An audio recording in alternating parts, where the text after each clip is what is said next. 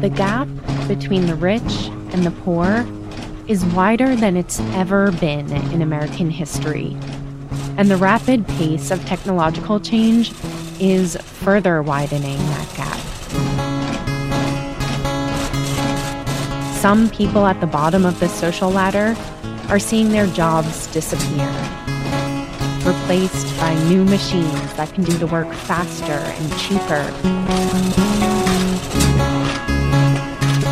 A handful of people at the top, bankers, heads of industry, are making more money than the rest of the population combined. And a really important tax bill that has implications for every American's income, rich, poor, middle class, just recently passed Congress. One New York Times report called the bill, quote, odious and unpopular. The year is 1894.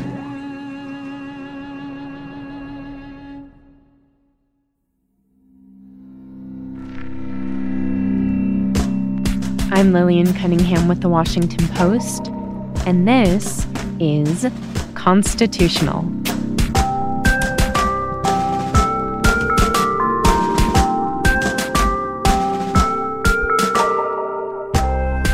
We, the people of the United States, in order to form a more perfect union, establish justice, ensure domestic tranquility, provide for the common defense, promote the general welfare, and secure the blessings of liberty to ourselves and our posterity, do ordain and establish this Constitution for the United States of America.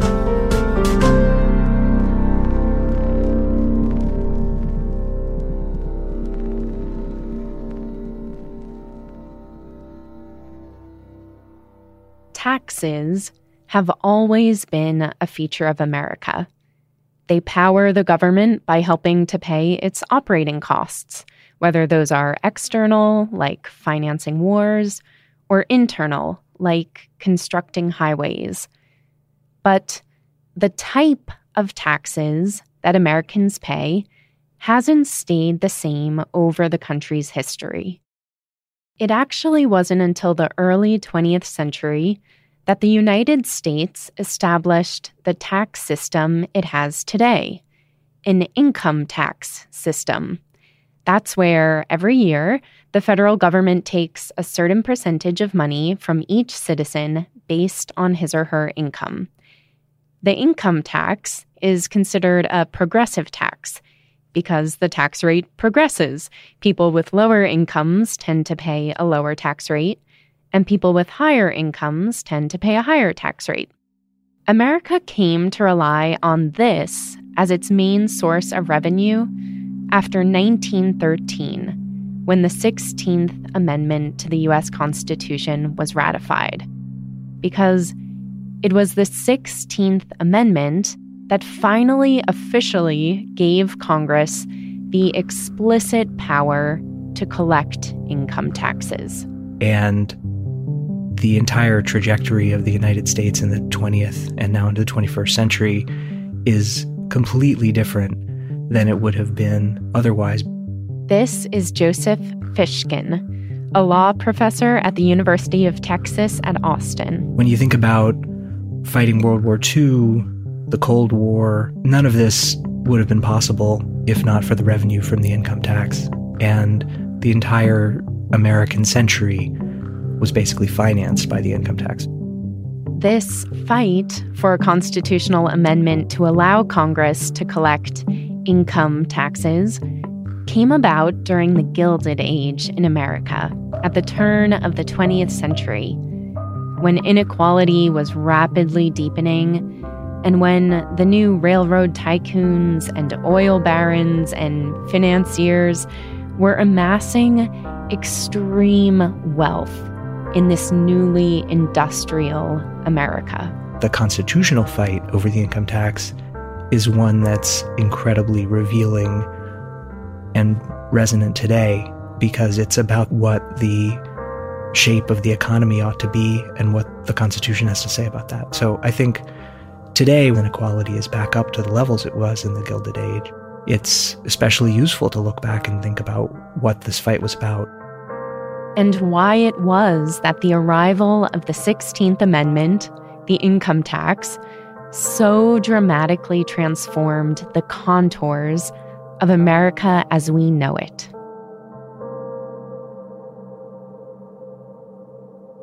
Taxes, more broadly speaking, were of course nothing new to the United States.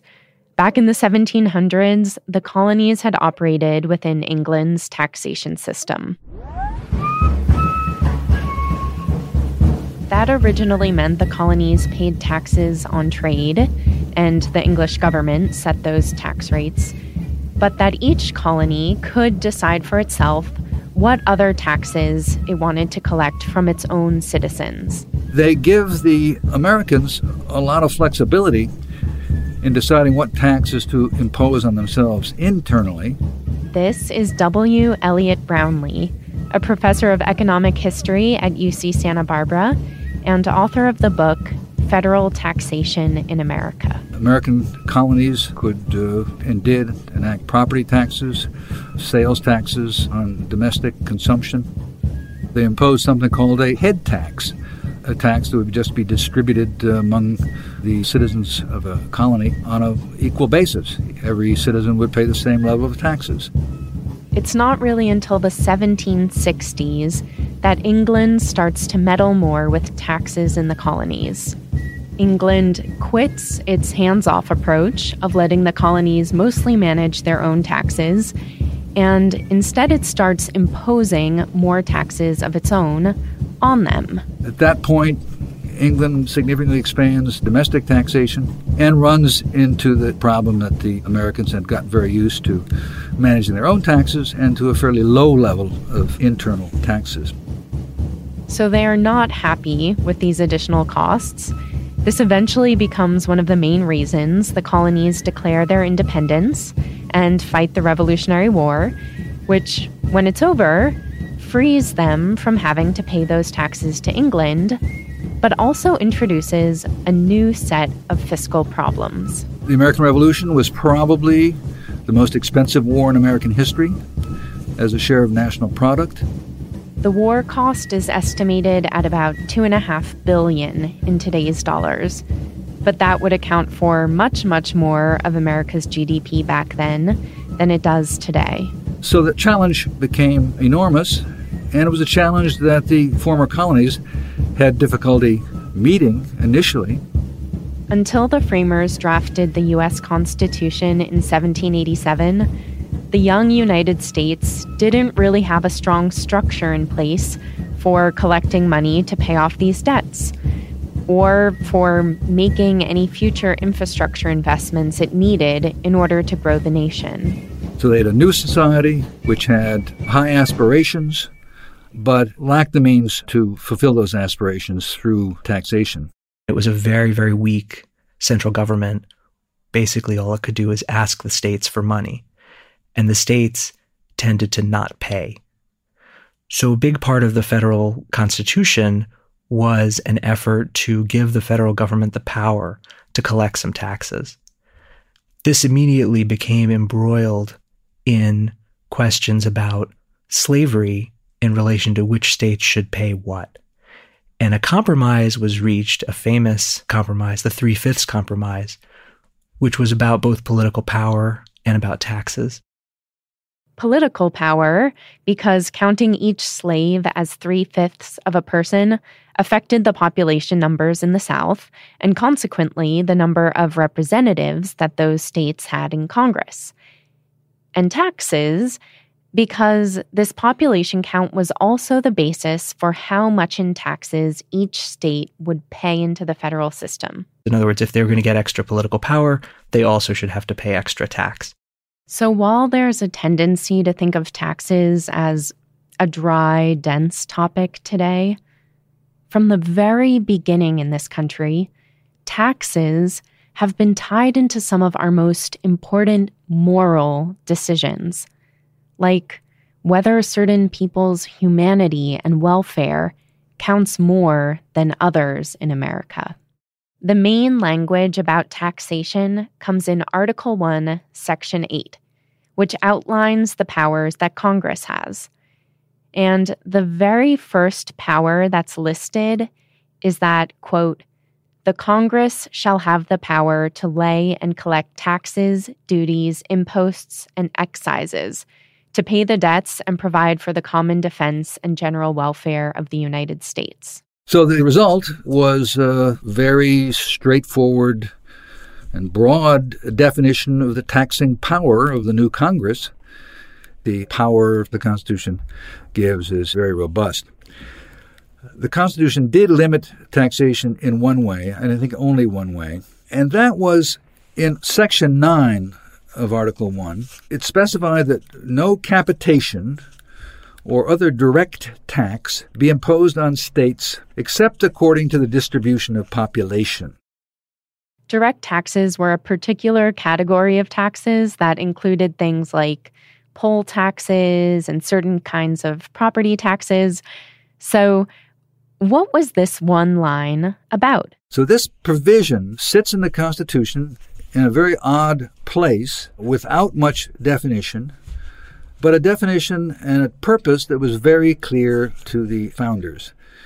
It was a limitation designed to protect slavery from the possibility that future federal governments could try to attack slavery by taxing slave property to the point where it would make owning slaves financially impossible. So this was a provision of the Constitution in which the founders were engaged in sectional politics, trying to keep the Union together rather than carefully considering financial policy. It's not really part of the financial strategy. This is a tactic intended by the Founding Fathers to accommodate to the political power of slave owners and thereby hold the new Union together. Okay, so just remember they stick this one technical line in there for that reason. But otherwise, the Constitution gives Congress almost unlimited power to tax as it sees fit for the health of the country. The Americans adopted what was essentially the model of the British fiscal state. And this was primarily because Americans' financial leaders, especially Secretary of Treasury Alexander Hamilton, had acquired intimate familiarity with the British fiscal state, had studied it thoroughly through reading economic literature. And they knew that broad taxing powers were key to building up a robust nation. It first helped America to pay off its Revolutionary War debt. Then one of the next big uses of tax revenue in early America was to pay off the debt that President Thomas Jefferson borrowed to pay for the Louisiana Purchase. The tariffs also funded subsidies for roads, canals, lighthouses, river and harbor improvements, internal improvements, and much of the money eventually was turned back to the states in the form of a kind of revenue sharing. Jefferson turned out to be, in practice, not so far different in terms of tax policy from Alexander Hamilton. Both believed in taxation according to the ability to pay. That is, both thought that citizens who made more money and spent more money should pay more taxes. But the concept of an income tax, that wasn't even on their radar at the time. So they did their best to spread out the tax burden in other ways. The federal government, for the entire first century, basically, of its existence, relied almost entirely on indirect taxes, what are called excises and tariffs. We still have excises today. If you ever buy a pack of cigarettes, you pay a federal excise tax. It's like $1 a pack. Or if you buy gasoline, there's a federal gasoline tax. Those are excises. Tariffs are taxes on imports from abroad. And so for pretty much the whole 19th century, the federal government subsisted on those taxes, which is not enough for a modern 20th century state. In fact, it wasn't enough to fight the Civil War. And so during the Civil War, the federal government briefly imposed an income tax. President Abraham Lincoln and the Congress authorized it around the start of the war in 1861. The rate varied a bit over time and depending on how much you made. If you were very poor, you didn't have to pay it at all. But for most people, it was around 5%, a 5% tax on their income.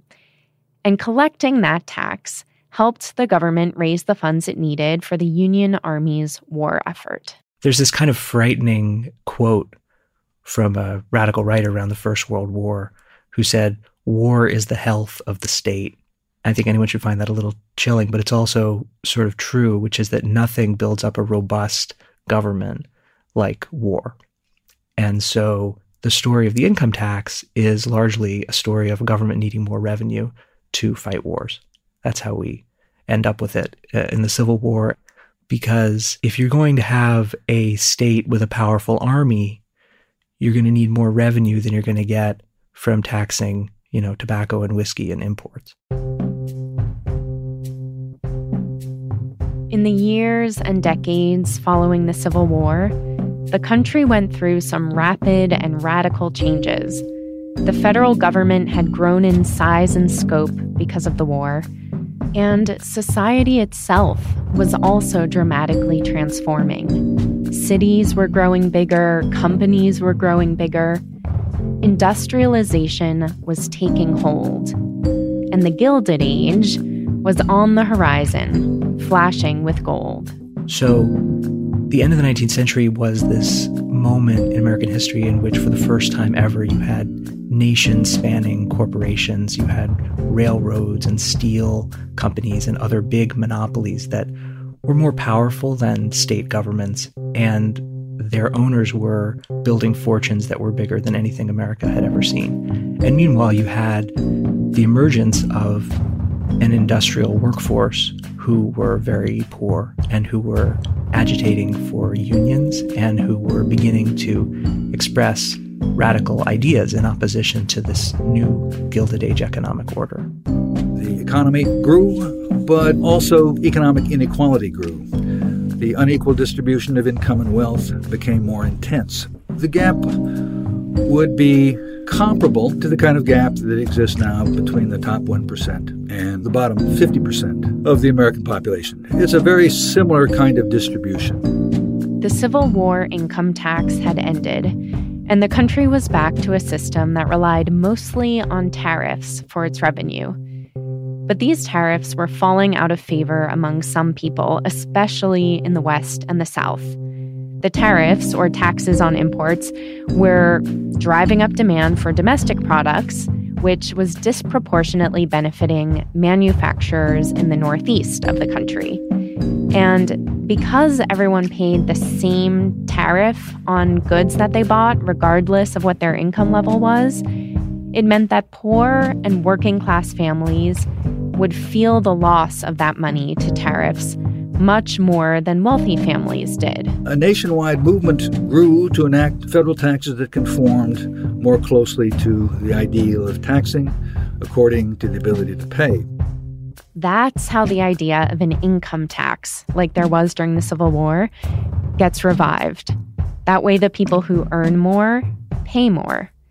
Especially since, in addition to taxing salary income, this new income tax would also apply to income someone generates from other sources like property or, importantly, stocks and interest and corporate profits. They thought in this new era, with huge new fortunes being built up in the Gilded Age, it would be better to start taxing those huge new fortunes and not just taxing ordinary people.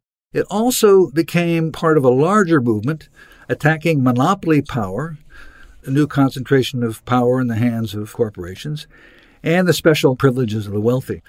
The income tax movement is designed to improve the distribution of income and reduce monopoly power, hopefully increasing economic opportunity for all Americans. There was enough momentum for it that the U.S. Congress passed a bill in 1894 to institute the first peacetime income tax. And one of its biggest champions was a young congressman from Nebraska by the name of William Jennings Bryan. He recognized that there was just enormous popular unrest out in the hinterlands of America about the fortunes that were building up in New York and in the other sort of centers of power at the expense of ordinary Americans, or so they thought. And so Bryan, with his particular gift for oratory, helped push this new bill through the House of Representatives and into law. It was a tax of 2%, only 2%, on incomes over $4,000. So that's like an income of $90,000 today. The initial tax was not big, but everyone could see that this tax had a lot of potential. It had the potential to completely transform the federal government by providing it with vast revenue, and it also could potentially actually take a big bite out of large fortunes. That is, until the Supreme Court struck it down as unconstitutional. The story of how the income tax became one of the most polarizing issues in American politics and kind of the central axis around which so much political fighting happened at the turn of the century is really a story of the Supreme Court's unexpected intervention in the debate about taxes.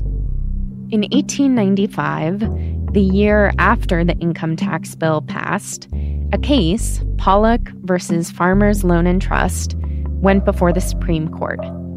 Charles Pollock was a man from Massachusetts, and he was challenging the constitutionality of this income tax. And the Supreme Court, which everyone pretty much expected to uphold this tax as they had upheld a century of previous modest innovations in taxation by the federal government, instead decides to strike it down.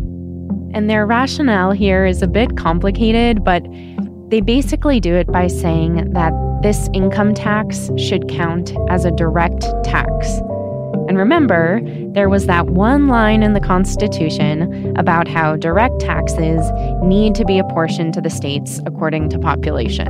So the court picked up an artifact of the controversy over slavery that was embedded in the Constitution and used it in a totally different context.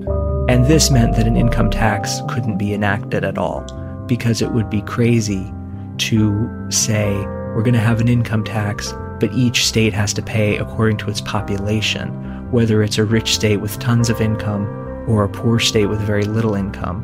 What that would mean, in effect, is much higher tax rates for people in poor states than for people in rich states. And the Supreme Court was completely aware that that would make it impossible to ever enact an income tax. And the reason they decided this was basically a fear of socialism. The Supreme Court in the late 19th century was very unusually almost entirely populated by members of the elite bar who had been the lawyers of the new railroads, monopolies, steel companies, and other high-powered corporate forms of the Gilded Age. One of those justices was Stephen Johnson Field. Just to give you a visual, he had a long beard and curly hair that circled his head. He was bald on top. And he had a piercing gaze behind his small glasses. So Field is a New York lawyer who'd moved out to California in the gold rush in 1849 and made money speculating on land in the really rough environment of California in the mid-19th century. He became a politician. He then became Chief Justice of the California Supreme Court. Along the way, he fought a duel with another judge. And in fact, he survived an attempted assassination by the previous Chief Justice of the California Supreme Court, who Field had ruled against in a divorce case, and Field's bodyguard ended up shooting and killing him. He was, however, a believer in the Union during the Civil War. And for that reason, and to get some Western representation, Lincoln ended up putting him on the Supreme Court during the middle of the Civil War. So Field believed strongly in free enterprise. He was associated with the elite railroad lawyers and other lawyers of the emerging monopolies of the West. He became a trustee of Stanford University, Stanford being a famous railroad baron. And Field saw the income tax as a form of socialism. He wrote in his Supreme Court opinion explaining why the income tax should be struck down that, here's the quote, "The present assault upon capital is but the beginning. It will be but the stepping stone to others larger and more sweeping, till our political contests will become a war of the poor against the rich, a war constantly growing in intensity and bitterness." So that's pretty dark. The question of what is the relationship between the federal government and individuals making money, that was a hot area of constitutional debate in the late 19th century. Both the left and the right thought that the question of exactly how does the government regulate the economy, what kind of economy are we going to have, what kind of inequality are we going to have, what kind of redistribution are we going to have, those questions were hot constitutional questions at this time, even though today they don't feel like constitutional questions at all. So issues like antitrust, issues like the gold standard, the income tax, these were all major constitutional debates, both in the courts and in politics. I mean, the original conception of how the political economy was going to work in the United States, if you read people like Thomas Jefferson, was we were going to be a land of small producers, and they weren't going to be dependent on others. And then as the 19th century rolls along, we get this massive economic upheaval, and it quickly becomes clear in the late 19th century that, in fact, we don't have an economy of small producers. It's not the case that every hireling is going to become an owner of or small proprietor. In fact, what we have is an industrial revolution in which we're going to have large-scale corporate capitalism with huge enterprises and many, many workers, and the workers are going to live on wages. And the question is, what does that do to our ideas about citizenship and our ideas about how our economy is supposed to work under our Constitution? So that was the sort of underlying economic driver of this constitutional debate. The Supreme Court decision was 5-4 against the income tax. And much of America, even some of its wealthiest citizens, couldn't believe the court had ruled to strike it down. But what do you do with that? I mean, what do you do when you disagree with the Supreme Court?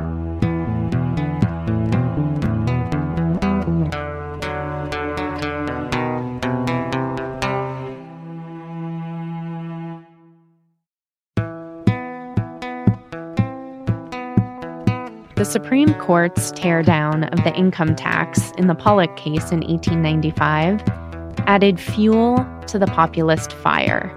Pollock absolutely electrified American politics, and in particular populist politics. It was opposed fervently by millions of people. Chief Justice Taft, who was no lefty, later said, "Nothing has ever injured the prestige of the Supreme Court more than the Pollock case." The movement on behalf of income taxation grew over the next 2 decades, and in particular it won growing support from middle-class and urban areas. Support previously had been largely from farmers and small-town Democrats in the South and the West. More Republicans joined, and more middle-class and urban people joined as well. Some people thought, and in fact William Jennings Bryan thought, Congress should just enact a federal income tax statute again.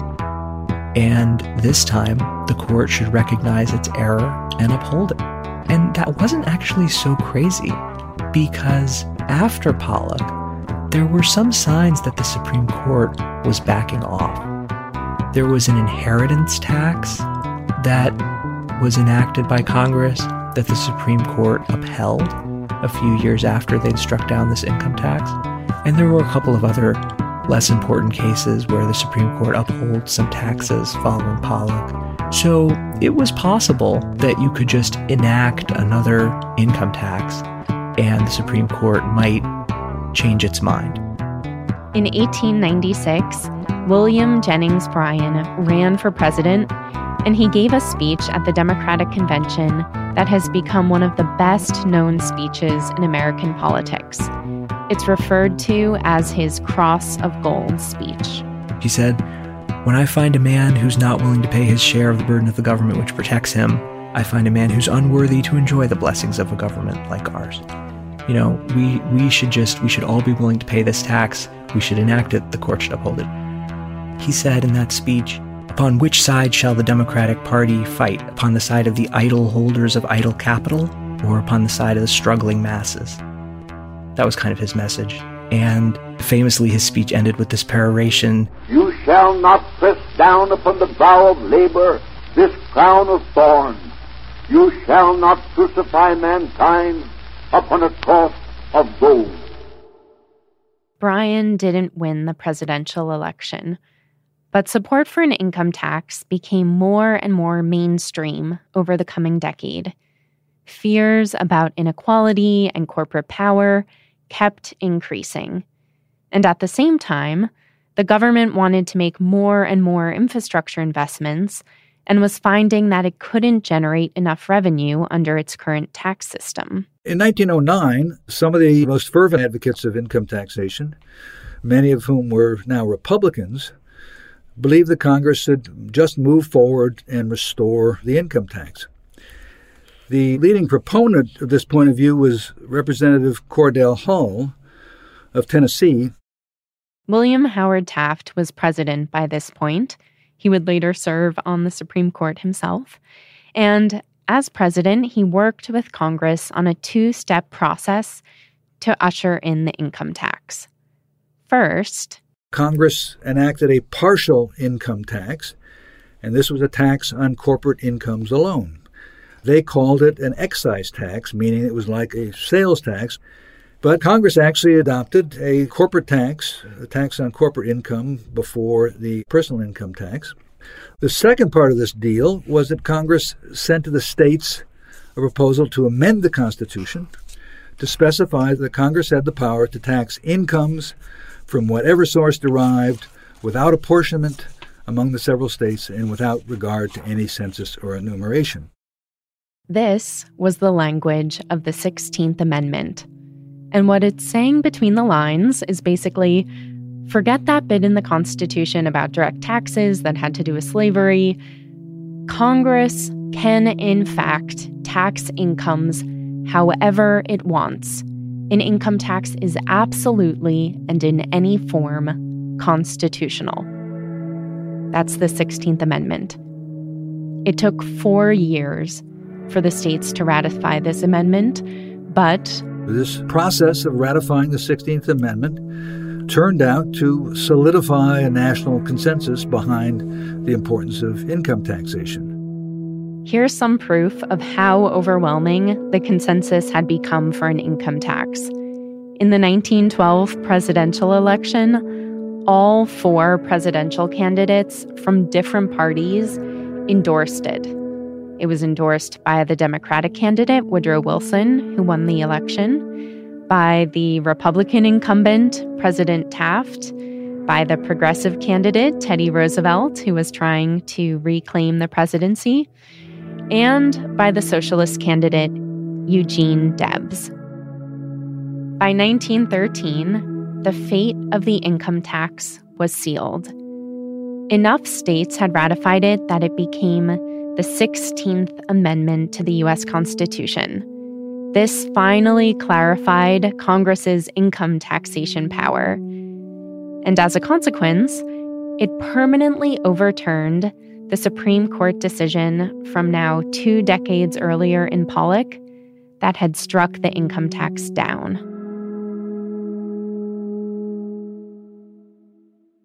I asked Joseph Fishkin and W. Elliott Brownlee here what America would look like today if we hadn't ever passed the 16th Amendment, if we hadn't switched over to a tax system in the 20th century that allowed for and came to rely on income taxes as the main way to fund the American government. I think there's almost no way to imagine how different the government would be. We would stop having the United States as we know it and would be back to a small confederation of states.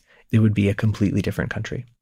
That familiar story of a United States with the world's largest military and the United States leading the world during the Cold War, all of that could only have been done with the revenue from the income tax.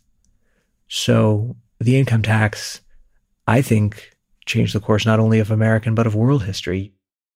No sooner had the 16th Amendment been ratified in 1913 than the U.S. government needed it to raise funds to fight in World War I. And quickly, within not very many years, the federal income tax becomes the primary source of revenue for the federal government. By the time we reach the Depression and FDR's efforts to fight the Depression, the income tax is central to the federal government's revenue base, and then even more so when we get into World War II. What changed most dramatically, I think, with the introduction of the income tax was the increased ability of the federal government to expand its spending on national defense without facing significant popular resistance. And it increased the ability of the federal government to respond more effectively to popular demand for large-scale programs that promoted social welfare. So you've got a more flexible, supple tax instrument. It was so flexible, in fact, that at a certain point during World War II, the U.S. government was able to raise the tax rate on some of the wealthiest Americans to about 90% of their incomes to help fund the war. The inequalities of the Gilded Age were essentially erased by a combination of the Depression, the war, and the income tax to fund the war, so that in the 1950s and 60s, you had just a much more equal society than the United States had ever been. But the progressive effects have been dramatic only during wartime, and they've been consistently eroded since World War II, with the most significant erosion coming during this century, the 21st century. That reason is a kind of political flaw in the highly progressive tax system. It's created significant incentives for the wealthiest Americans to lobby for the carving out in the tax codes of exemptions. The question of how progressive it should be is a question of political economy. Just how much do we want to bring the fortunes of the rich lower, or how much do we want to allow people to enjoy the fruits of what they build and produce? And so these are tough questions then and today. The fight about whether to have an income tax or not was a fight about what kind of state we want to have that in a way we're still having. When you have a fight today about something like the estate tax, we need to think of it as in part a constitutional fight, because it's a fight about what kind of economy we're going to have.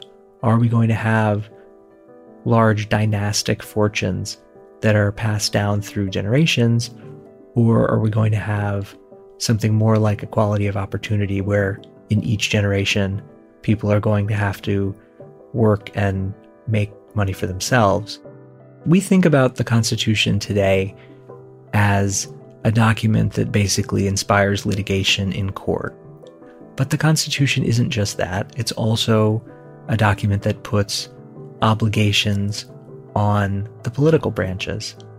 And one of the political branch's highest obligations is to maintain a political economy in which people have the wherewithal to fulfill their role as citizens in a republic. And that means that people need to be able to maintain a secure foothold in middle class. That's what Social Security was about, and that's what a lot of tax policy is about. If we think back to the preamble of the Constitution and the idea the framers put forward of promoting the general welfare, we realize that the constitutional power to tax is one of the greatest tools that Congress can use to shape that general welfare and to write the American story. The way I think about congressional powers, there are really four big ones.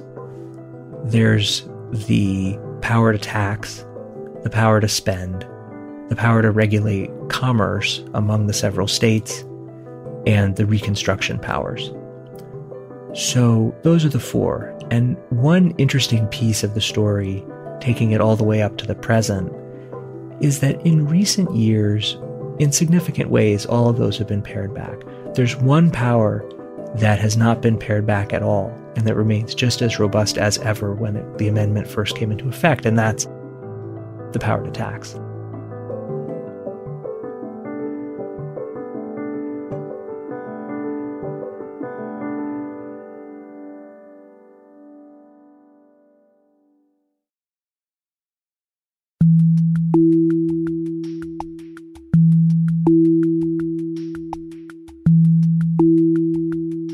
Many thanks to this week's guests: Joseph Fishkin, a professor at the University of Texas at Austin's Law School, and W. Elliott Brownlee, a professor in the History Department of UC Santa Barbara.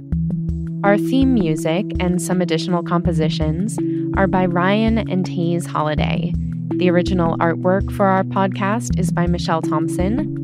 Fife and drum music is by Otha Turner and the Rising Star Fife and Drum Band. Our thanks to Sharday Thomas and the rest of the Turner family for its use.